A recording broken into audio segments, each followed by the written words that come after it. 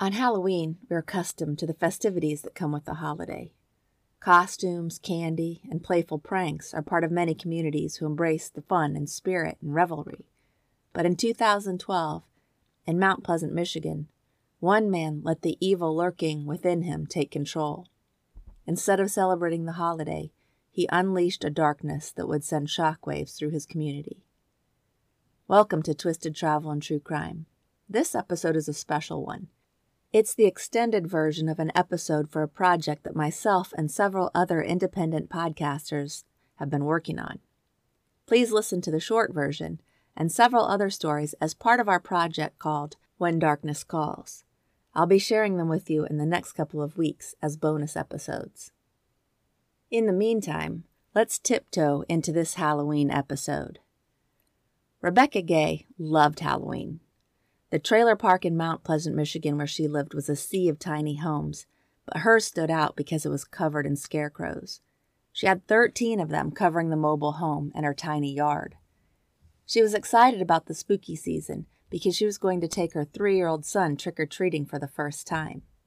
It was a season of firsts for her. She had her own home, one she could decorate however she wanted, and scarecrows were Rebekah's must-haves for All Hallows Eve 2012. Let's be honest, nothing holds a candle to a classic scarecrow. Rebekah graduated high school and attended cosmetology school before she unexpectedly got pregnant with her son, Conway. She and Conway's father didn't stay together, but that didn't deter Rebekah. She was happy to be a mother and she was good at it. After graduating cosmetology school, she started doing hair, but it wasn't as lucrative as she hoped.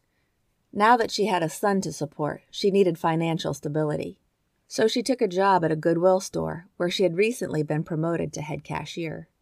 She was a great employee who hadn't missed a shift since she started working there. It was a job that could support her family, and she was grateful for it. In the fall of 2012, and at the age of 24, life was feeling really good for Rebekah. She had a great job, one she really enjoyed, a new home of her own, and a wedding to plan for. She and her fiancé, Aaron Quinn, were excited to start a new chapter of their lives together. They'd been together for a while now and had lived under his parents' roof prior to the new trailer. Aaron and his family accepted Conway as if he was Aaron's own son. This was one of the many things Rebekah loved about him.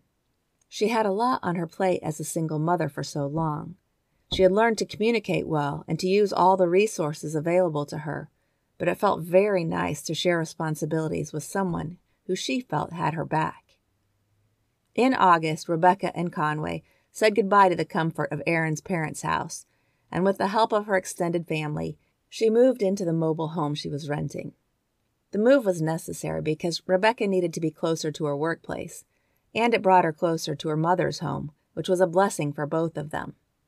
Aaron eagerly awaited the opportunity to join Rebekah and Conway, but for the moment he planned to stay with his parents until he found a new job that was closer to Rebekah. Although she wanted Aaron by her side, she knew she had to be patient. She would have to rely on her side of the family for the time being, but this wouldn't be a problem because Rebekah was incredibly close with her family, especially her sister, her mother, and her soon-to-be stepfather. They attended church together at Christ Community Fellowship Church. Rebekah's mother was engaged to John White, the pastor of the church. They had met 6 years earlier, and John had recently proposed. When her mom got engaged, Rebekah was happy for her, although early on she had some reservations about John, as most daughters would. She had good reason for her first impressions. John had told Sally and his congregation that he had a less than savory past. He'd been to jail.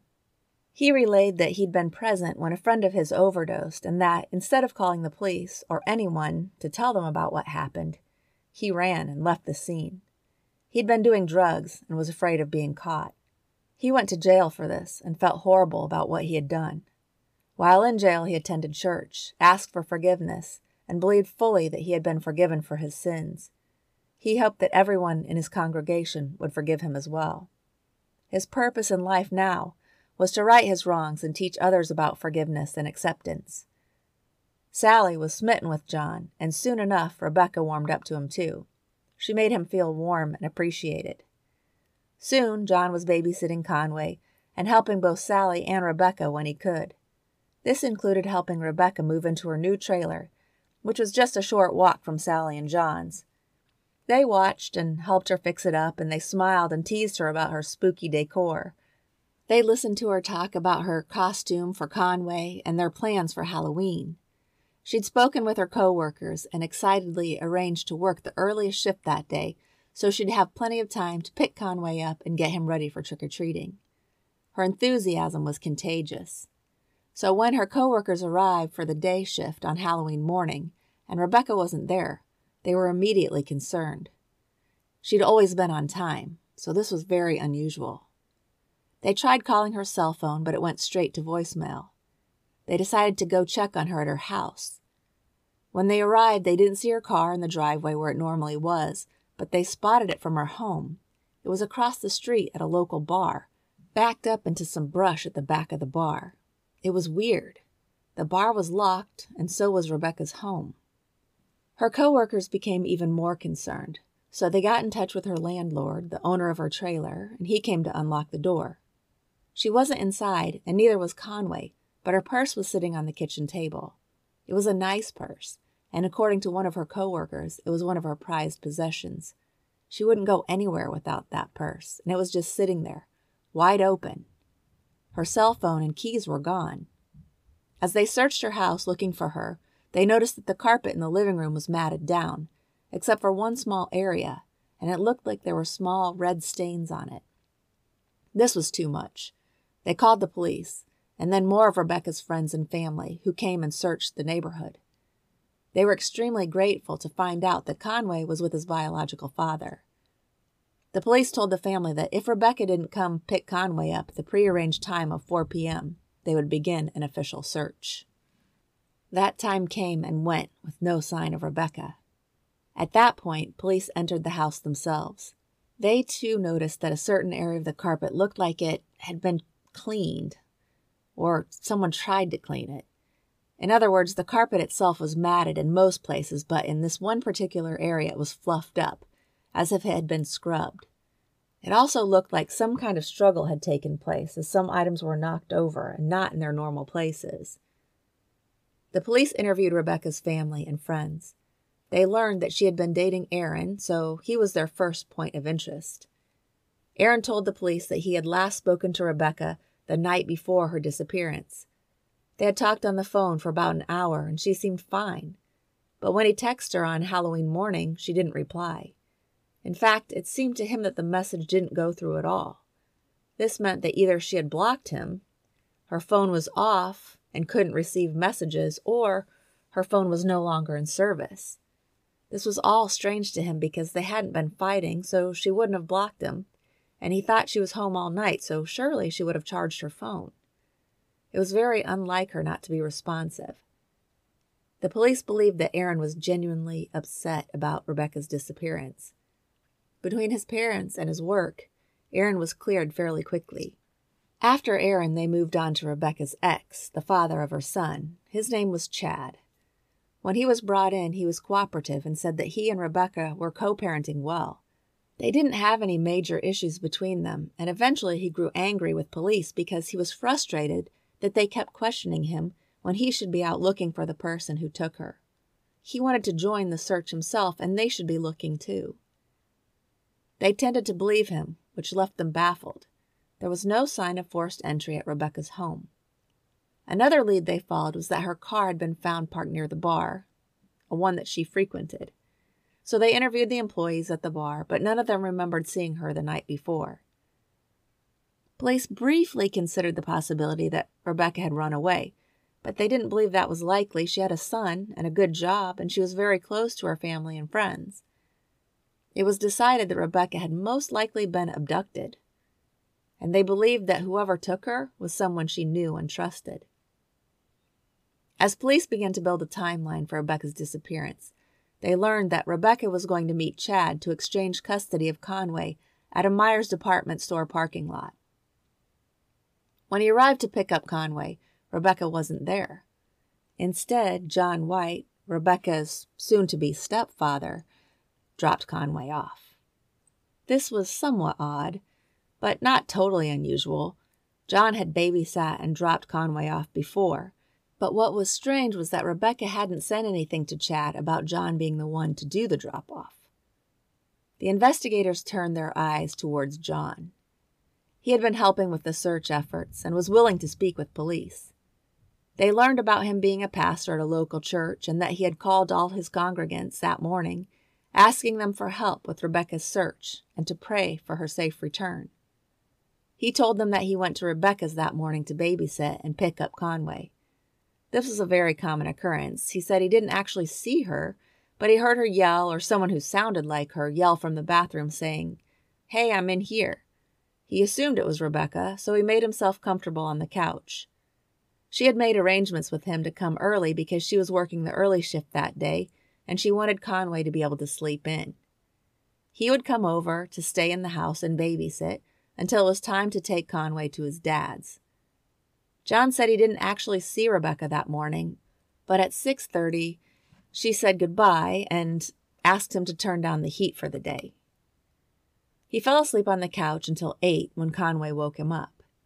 Conway was very excited about Halloween and wanted to wear his costume all day, so John got him dressed and then took him to meet his dad at the grocery store parking lot. As John was being questioned, the police noticed that he had scratches on his hands and a cut on his nose. They asked him about those injuries, and he explained that he was doing some work in his workshop when a shelf fell down and hit him in the face. As the interview continued, police officers asked John to take them to his trailer, which he did willingly. He was able to show them the shelf that had fallen, and police found nothing else of interest in the trailer. As they continued their investigation, they asked friends and families about John. Members of his congregation were happy to share how much they liked him. He was a great pastor, and he'd done a lot for the church. He was always happy to help the congregation with projects. While most of the feedback was good, there were 1 or 2 people who described John as a little strange. Since John was the last person to be in Rebekah's presence, they asked John to take a lie detector test. He said no. Of course, the police tell him that if he's not hiding anything, he should take the test. Sally, Rebekah's mom, and John's soon-to-be wife agreed. She said, "John, you should definitely take it. You don't have anything to worry about. This will clear your name." After a short time, John reluctantly agreed to do the polygraph. And I'm sure I've mentioned this before, and many of you true crime lovers already know this, but polygraphs don't work. Polygraphs and blood spatter analysis are not reliable enough on their own to close a case. In fact, polygraphs are inadmissible in court, but they are still used regularly for investigative purposes. The police in Mount Pleasant, Michigan didn't have their own polygraph machine, so they planned to take John to the nearest police station that had one. It was about an hour away in Lansing. While on the drive, the officer who was driving John made small talk. He knew that John was nervous, and he was hoping to calm the man down. So he asked him about himself and his background, and eventually asked John what he was worried about. He admitted to the officer that he was hesitant about taking the polygraph because he had a criminal past, and he thought that his past might make him a suspect. And he was right.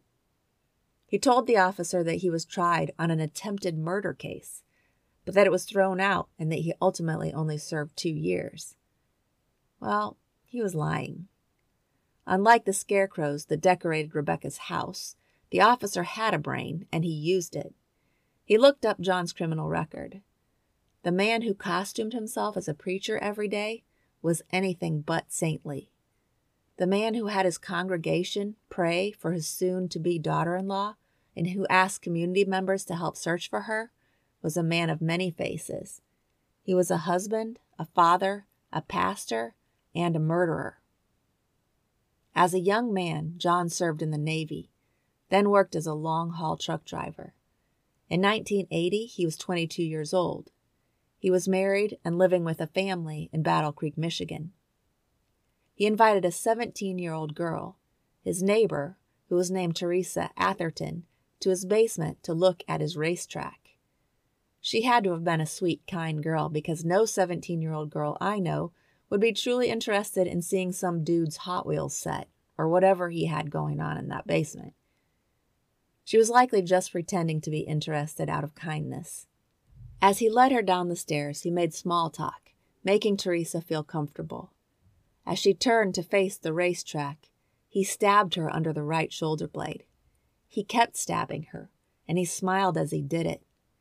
He stabbed her 14 times in total, and then he choked her and told her she's going to go now. He said, "I'm really sorry you have to go like this, but what the fuck? You're just a woman." Teresa was a woman, and she's amazing. Miraculously, she survived this brutal assault, and John White was arrested. A jury quickly convicted him of attempted murder. He apologized and asked for help instead of prison time. He told the judge that he wouldn't listen to people who tried to help him. He did have a problem, and he realized that now. The judge responded that it was by the sheer grace of God that Teresa had survived. The jury sentenced John to 5 to 10 years in prison and recommended mental health counseling. For her part, Teresa breathed a sigh of relief when she heard that John had been locked away. But little did she know, John had appealed his case and won. He argued that his attorney had failed to raise the insanity defense and claimed that he would have pled insanity if he had been given the chance. Shockingly, it was revealed that John's father, who was paying for his attorney, refused to cover the costs of the required psychiatric exam for an insanity plea. John accused his attorney of neglecting his best interests, and instead of a new trial, he was granted a new sentence, which essentially meant that he was a free man. After serving just over 2 years, he was released from jail and placed on probation, contingent on receiving mental health treatment. The woman John had attempted to murder, Teresa, remained oblivious to his release. This was before the implementation of the Victims' Rights Act, which would have ensured that she was notified of any updates in her case. Imagine her terror when years later, Teresa found herself standing in line at the Secretary of State's office, only to hear her name called out.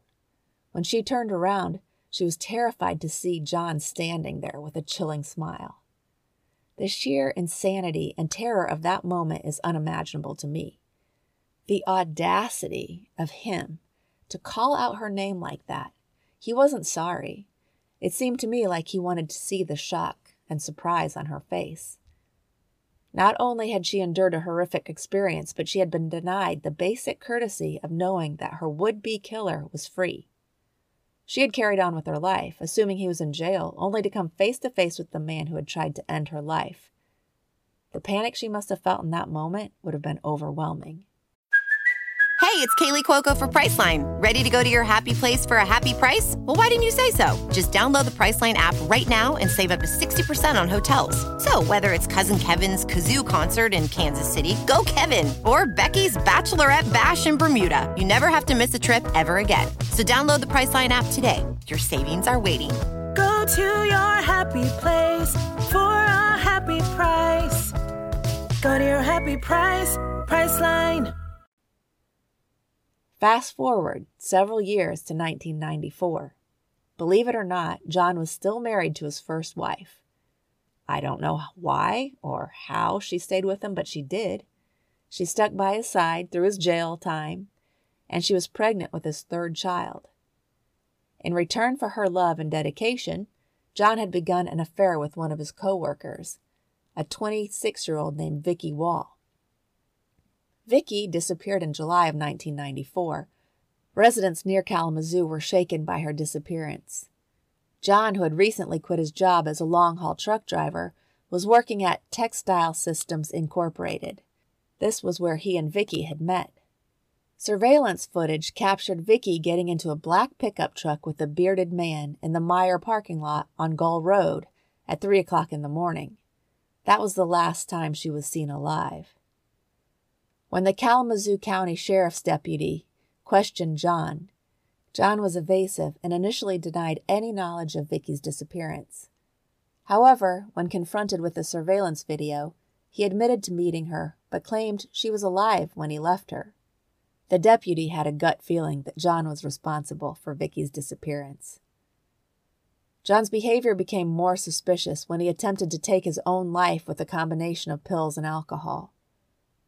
During subsequent interviews with detectives, he mentioned having blackout spells and expressed concern that he may have harmed her during one of those episodes. His wife also revealed to a friend that he had multiple personalities and often felt like he was watching himself from somewhere else when he was engaged in certain activities. The detectives were determined to find evidence against him and thoroughly examined his black pickup truck. Although they couldn't find any visible signs of blood, they used luminol to check for it. The luminol test revealed several spots that glowed, indicating the presence of blood. However, at that time, DNA testing was still in its early stages. It would have required a significant amount of fresh blood for analysis, and there just wasn't enough.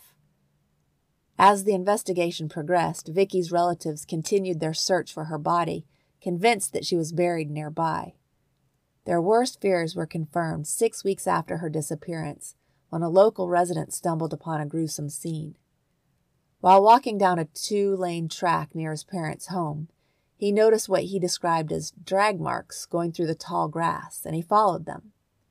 This path led the resident to a white tennis shoe and a trail of bent-over weeds. As he followed the trail, the stench overwhelmed him, and he discovered Vicky's badly decomposed body, partially covered by a shirt and bra around her neck. I can't imagine that there were actual visible drag marks 6 weeks after she was killed, but maybe there were. My guess is that John revisited the scene, but that's purely speculation on my part. An autopsy couldn't determine the cause of death, but the pathologist believed it was homicide. Armed with this new evidence, prosecutors charged John with murder. However, due to the lack of conclusive evidence and the difficulty in determining the cause of death, he ultimately pled guilty to involuntary manslaughter. He apologized to Vicky's family during his sentencing, referring to her death as a tragic accident, without providing any further details. He also told them that he loved her. Police believed that John's motive was that Vicky was pressuring him about their affair, and that perhaps she'd threatened to tell his wife. The judge recognized John's dangerous nature and sentenced him to the maximum term of 8 to 15 years in prison. During his time there, his disturbing fantasies came to light. He revealed to a prison psychologist that he had a desire to kill the prosecutor and his defense attorney and engage in necrophilic acts with their bodies. The prison authorities promptly warned both about the threats. In 2007, after serving nearly 13 years for Vicky's death, John was released from prison.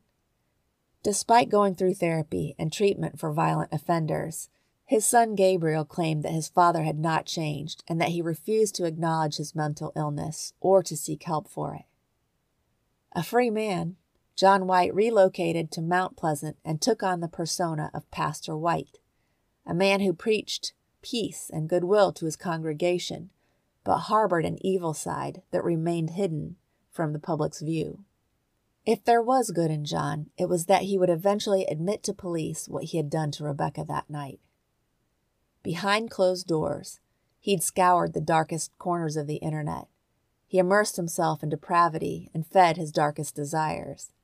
His computer screen flickered with images that fascinated and repulsed him. Murder and necrophilia were still on his mind. John had become adept at concealing his true nature, making sure that no one would ever discover the secrets that had consumed him. For years, he hid his true desires from prying eyes, but as summer ended and fall wrapped Mount Pleasant and its residents in its chilling embrace, John's fantasies had grown more intense. They became all-consuming, and for the 2 weeks prior to Halloween, they were focused on one person. He sat at home that night drinking beers and obsessing over the object of his desire, while her mother and his fiancé slept nearby. Meanwhile, across the trailer park, Rebekah had been preparing her home for Halloween by putting the final touches for the big day in place.